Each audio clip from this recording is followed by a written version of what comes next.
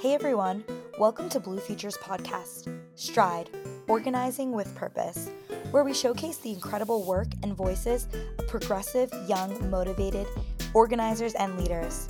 Each week we will bring to you their stories. From all across the country, these people are working hard to make our world a more free and just place. If you or someone you know might be interested in chatting with us, send us a message on Instagram at BlueFutureNow. Thanks for listening. Welcome to the Blue Future Stride podcast.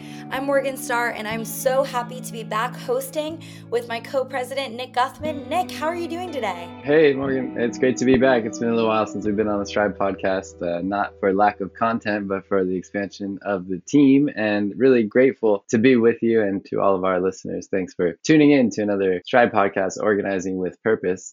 Excited to introduce our special guest. Yes, we are really excited. I know it's great. It's great to be back. We're ready to have an awesome conversation. Today we have Dustin Wahl. Dustin is a campaign associate right now at Fix Our House, and we are so excited to have him on the show. Dustin, how are you doing today? Great. Yeah, super excited to be here. I think it's awesome what y'all are doing. So excited for this conversation. Yeah, we're excited to have you. And, Dustin, I think the best place to start is really telling us a little bit about who you are. Where are you from? How did you get in this role? And really what brought you to the podcast today? Yeah. So I grew up in Sioux Falls, South Dakota.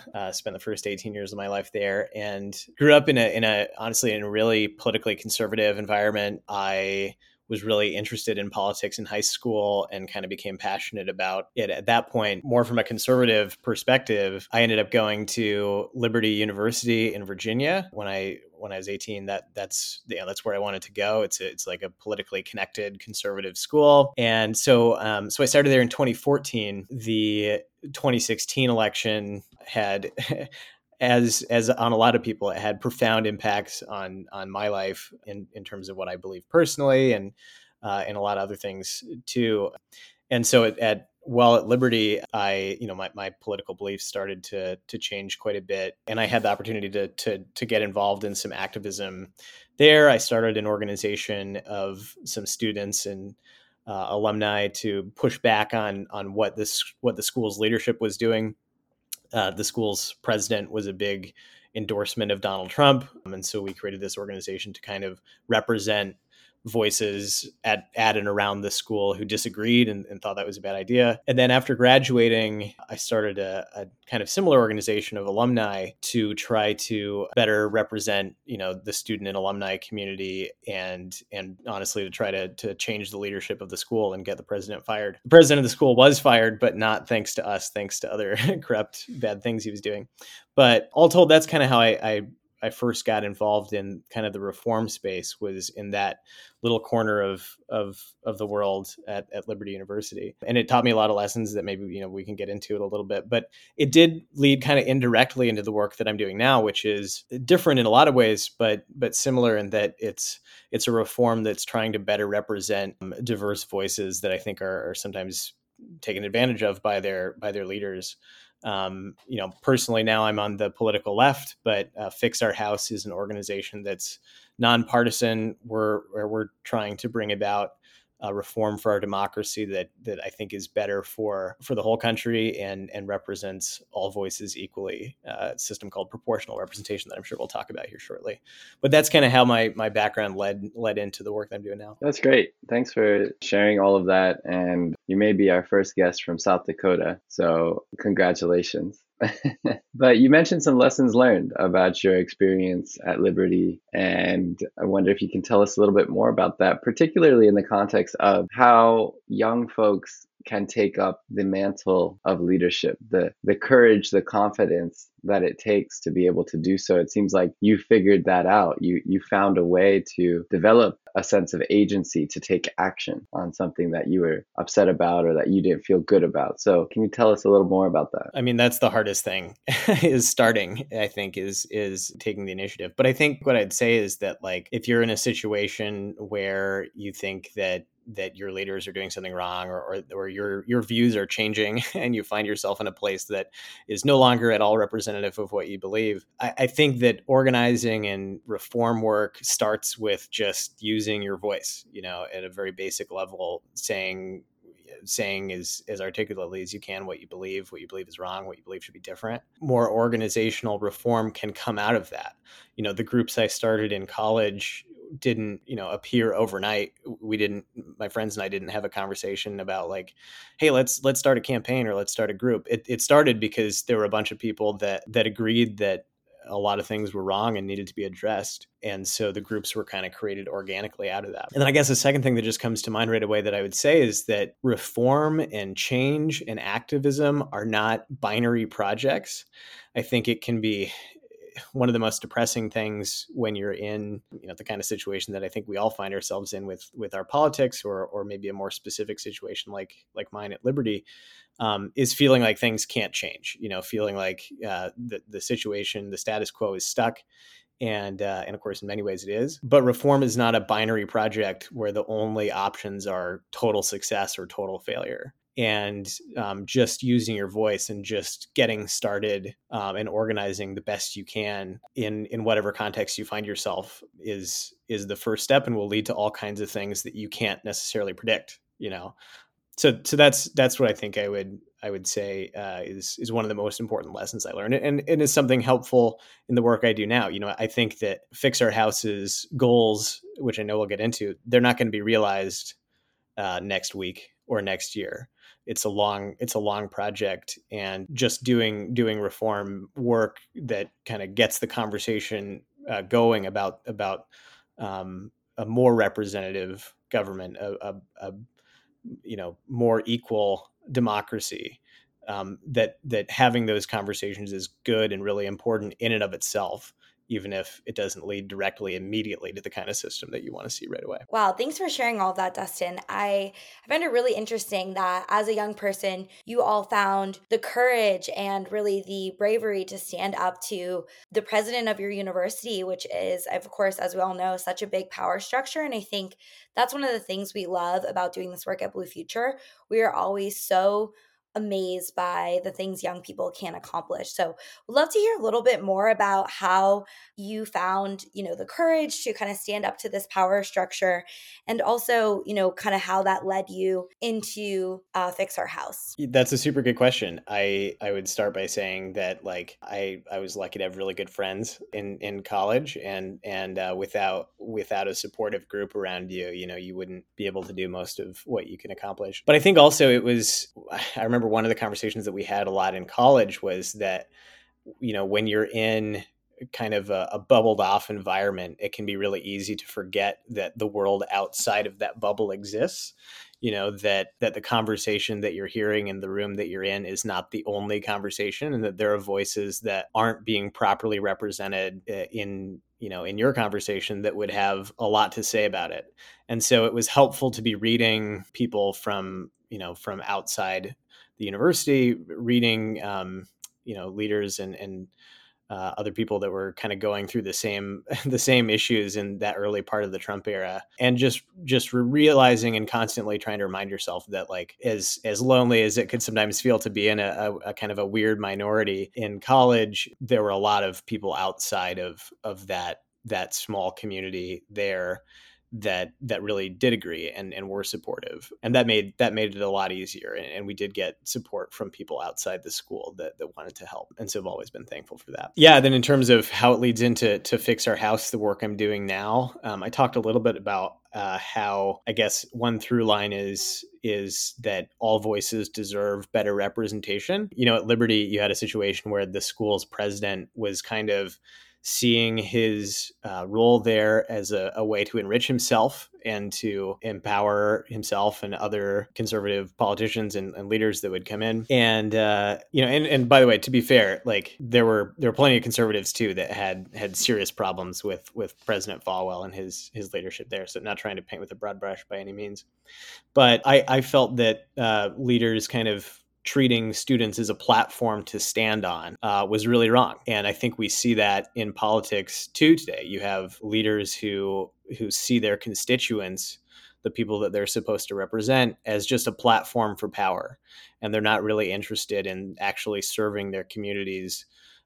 They're just interested in kind of the bullhorn that their office gives them. Not not all representatives by any means, but we have a system right now that encourages and incentivizes that kind of political representation. And I think that a proportional system like what Fix Our House is advocating would create a playing field where politicians, parties aren't as incentivized to kind of prey on their own supporters, if that makes sense. It makes perfect sense. I think another question I would have is like, what's the how? How do you do that? And how does your work in Fix Our House advocate for more proportional representation? I think that's something we'd love to dive in on. Yeah, that is the key question for sure. I've kind of been bouncing around it, but yeah, so proportional representation, that the concept is just a system where a political party's amount of the support, a political party's amount of the vote is equal to its amount of representation in Congress. Which sounds like a very basic ideal that our politics should aspire to, but that's not really the reality today. Part of the reason that is that we conduct our elections in these winner-take-all single-member districts in the House of Representatives. So today, there's 435 representatives in Congress. All of them are elected in a district where they're the only representative for the whole district. We want a system where every district has multiple representatives so that they can be elected proportionally. And so I'll explain that a little bit with a couple examples. If you look at a state like Oklahoma today, Oklahoma has 5 representatives. They're all Republicans. And you'd think, well, sure, Oklahoma is a conservative state. That makes sense that they would all be Republicans.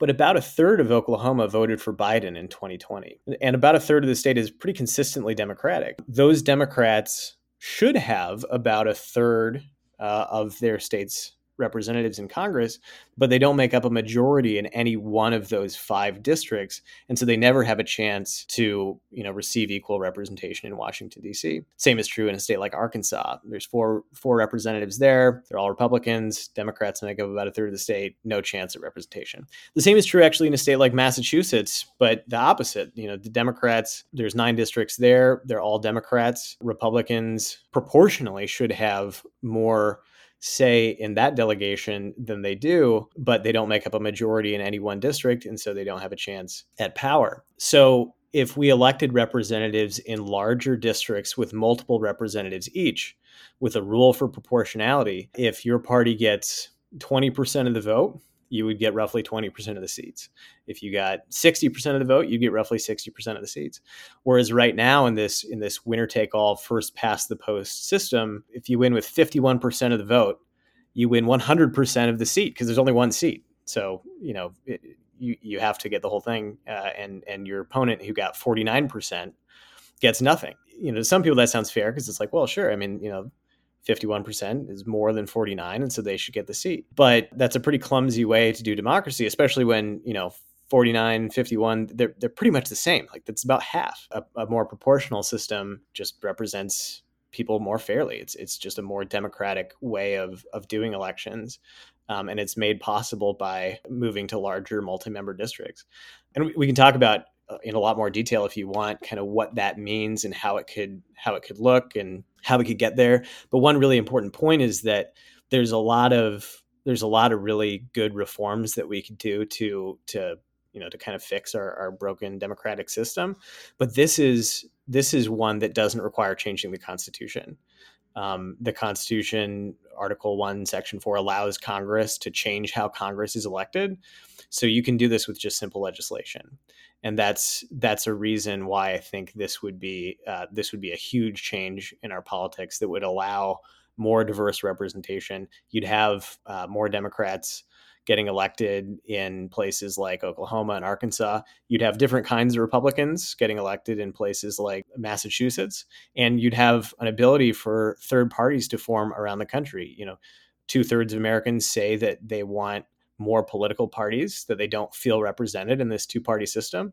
And I think a lot of Democrats would say, even if they're satisfied with the Democratic Party, they would like more options simply because they don't see the Republican Party as an option at all. So they kind of only do have one option, in general elections, which is the Democrat. And there are certainly Republicans that would say the opposite thing too. So that's what the reform is, and why we think it's important and could have could have great impacts on our politics. Thanks for sharing all of that. I think this is something that a lot of people, or at least the average American, doesn't really necessarily fully understand how it works. I work in this space and I don't always see these implications and kind of the far reaching impacts of the way our members of Congress are elected. Have you found in your work that there has been some sort of motivation towards this idea of proportional representation in specific districts? And if so, what are those districts and what really gets people excited about this issue?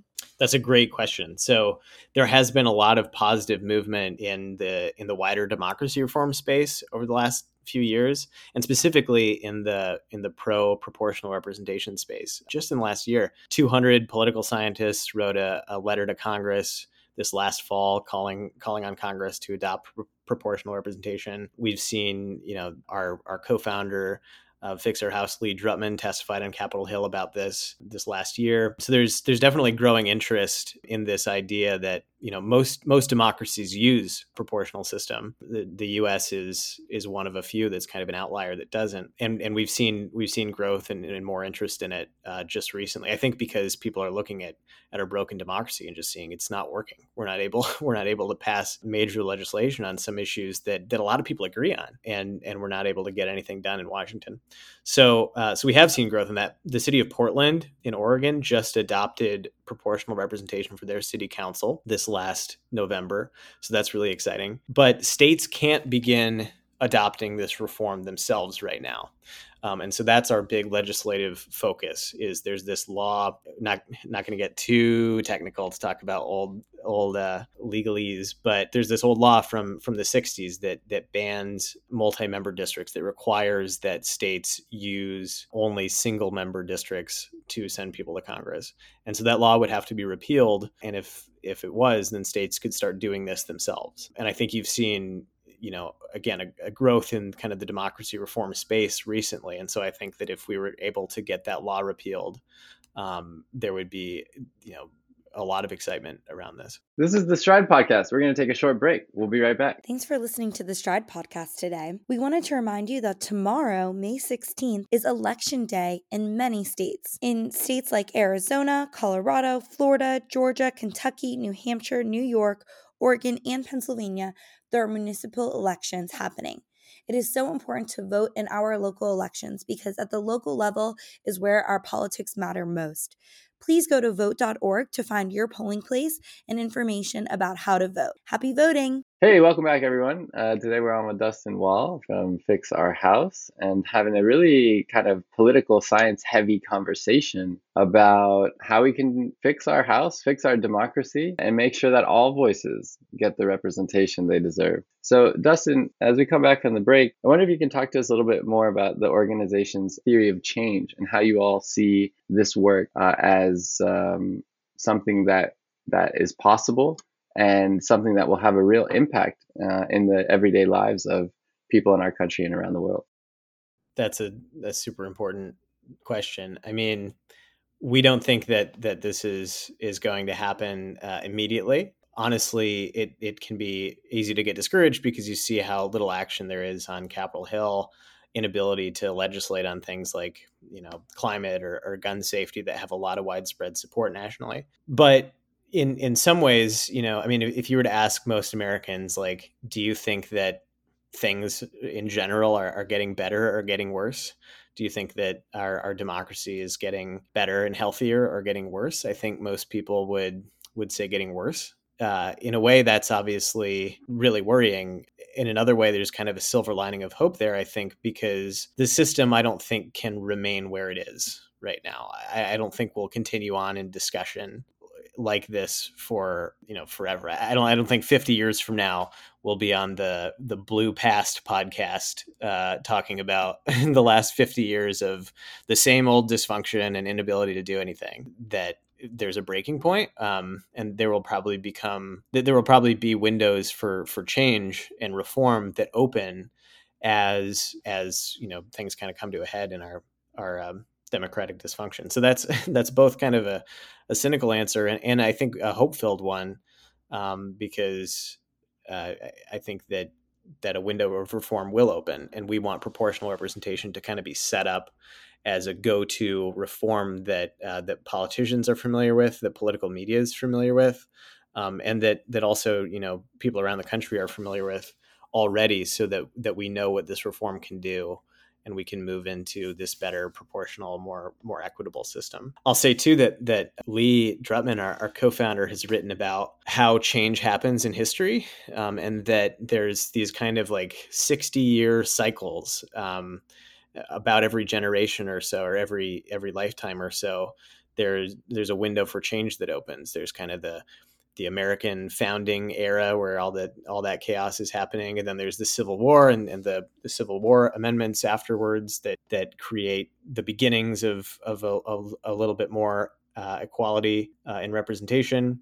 And then there's the progressive era around the turn of the century, where a lot of reform happens, the 1960s, where there's the Civil Rights Act and the Voting Rights Act. And if you look at your calendar, we're about due for one. It's been 60 years, and it makes sense that with everything happening in our democracy right now, that there's certainly growing frustration, there's growing cynicism, and there's certainly growing desire for change. And so we think that all that can combine in a way in the future that could really be helpful for bringing this kind of thing about. Yeah, I completely agree. I think there really is that appetite for change, and people are hungry to see the difference in our world. And that kind of leads me to our next question. What do you see as the future of Fix Our House, but also, really, I guess, the future for you in this work as well? We are hoping that legislation can be introduced soon, like this Congress, to begin the conversation about repealing this law, which makes proportional representation impossible right now. So that's kind of a near-term hope and goal for us. We're excited to be keeping the conversation going about proportional representation, trying to lay more groundwork for this to be well understood in communities like this one, where we're having these conversations about what does the future of America look like in 5, 10, 20 years. And it makes me optimistic every time we have that kind of conversation with people, because there seems to be fairly widespread agreement that things need to change, and that our generation isn't going to tolerate just the dysfunctional status quo. I this is potentially cheesy and controversial, but I'm going to quote Hamilton. Even if it's controversial, I like it. So I always think of this like line from in Hamilton where like Jefferson was just elected president, and he's having this conversation with someone about this law that they don't like. And he says, you know what, we can change that. You know why? Because I'm the president. And I think about that sometimes as it relates to like democracy, that in theory, we all should kind of be able to say that. There's this problem in the world. We can change that because we live in a democracy. And so in theory, we're supposed to be able to organize and, form a coalition large enough to do something about it, to bring about change. And right now, certainly doesn't feel like we can say that, but I don't think our generation will tolerate the inability to bring about change on anything. I think that 5, 10, 20 years down the road, there will be breaking points where our generation says, no, we're gonna take action. Absolutely. And I really resonate with the 60-year cycle sweeping change, and that we are due, and that it's on the horizon. And yet we, the people, are the ones who will make it happen. We, the organizers, are the ones who will make it happen. We, those of us who are engaged and who are willing to step up and take action on the things that we care about, are going to make it happen. It's a lot, though. It's hard. It's difficult. So one question we like to ask our guests on the podcast is, how do you find time to rest and recharge, and what does that look like for you?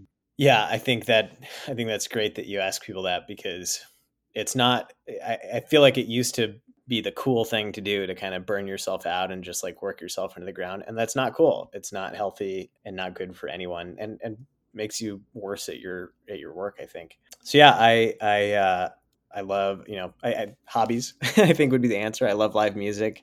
I love running, big baseball fan, stuff like that. So yeah, just getting time to hang out and relax and not be focused on on the doom and gloom constantly is really healthy and helpful. We completely agree. Sometimes you really just have to take a step back and really fill your soul with those activities that bring you joy.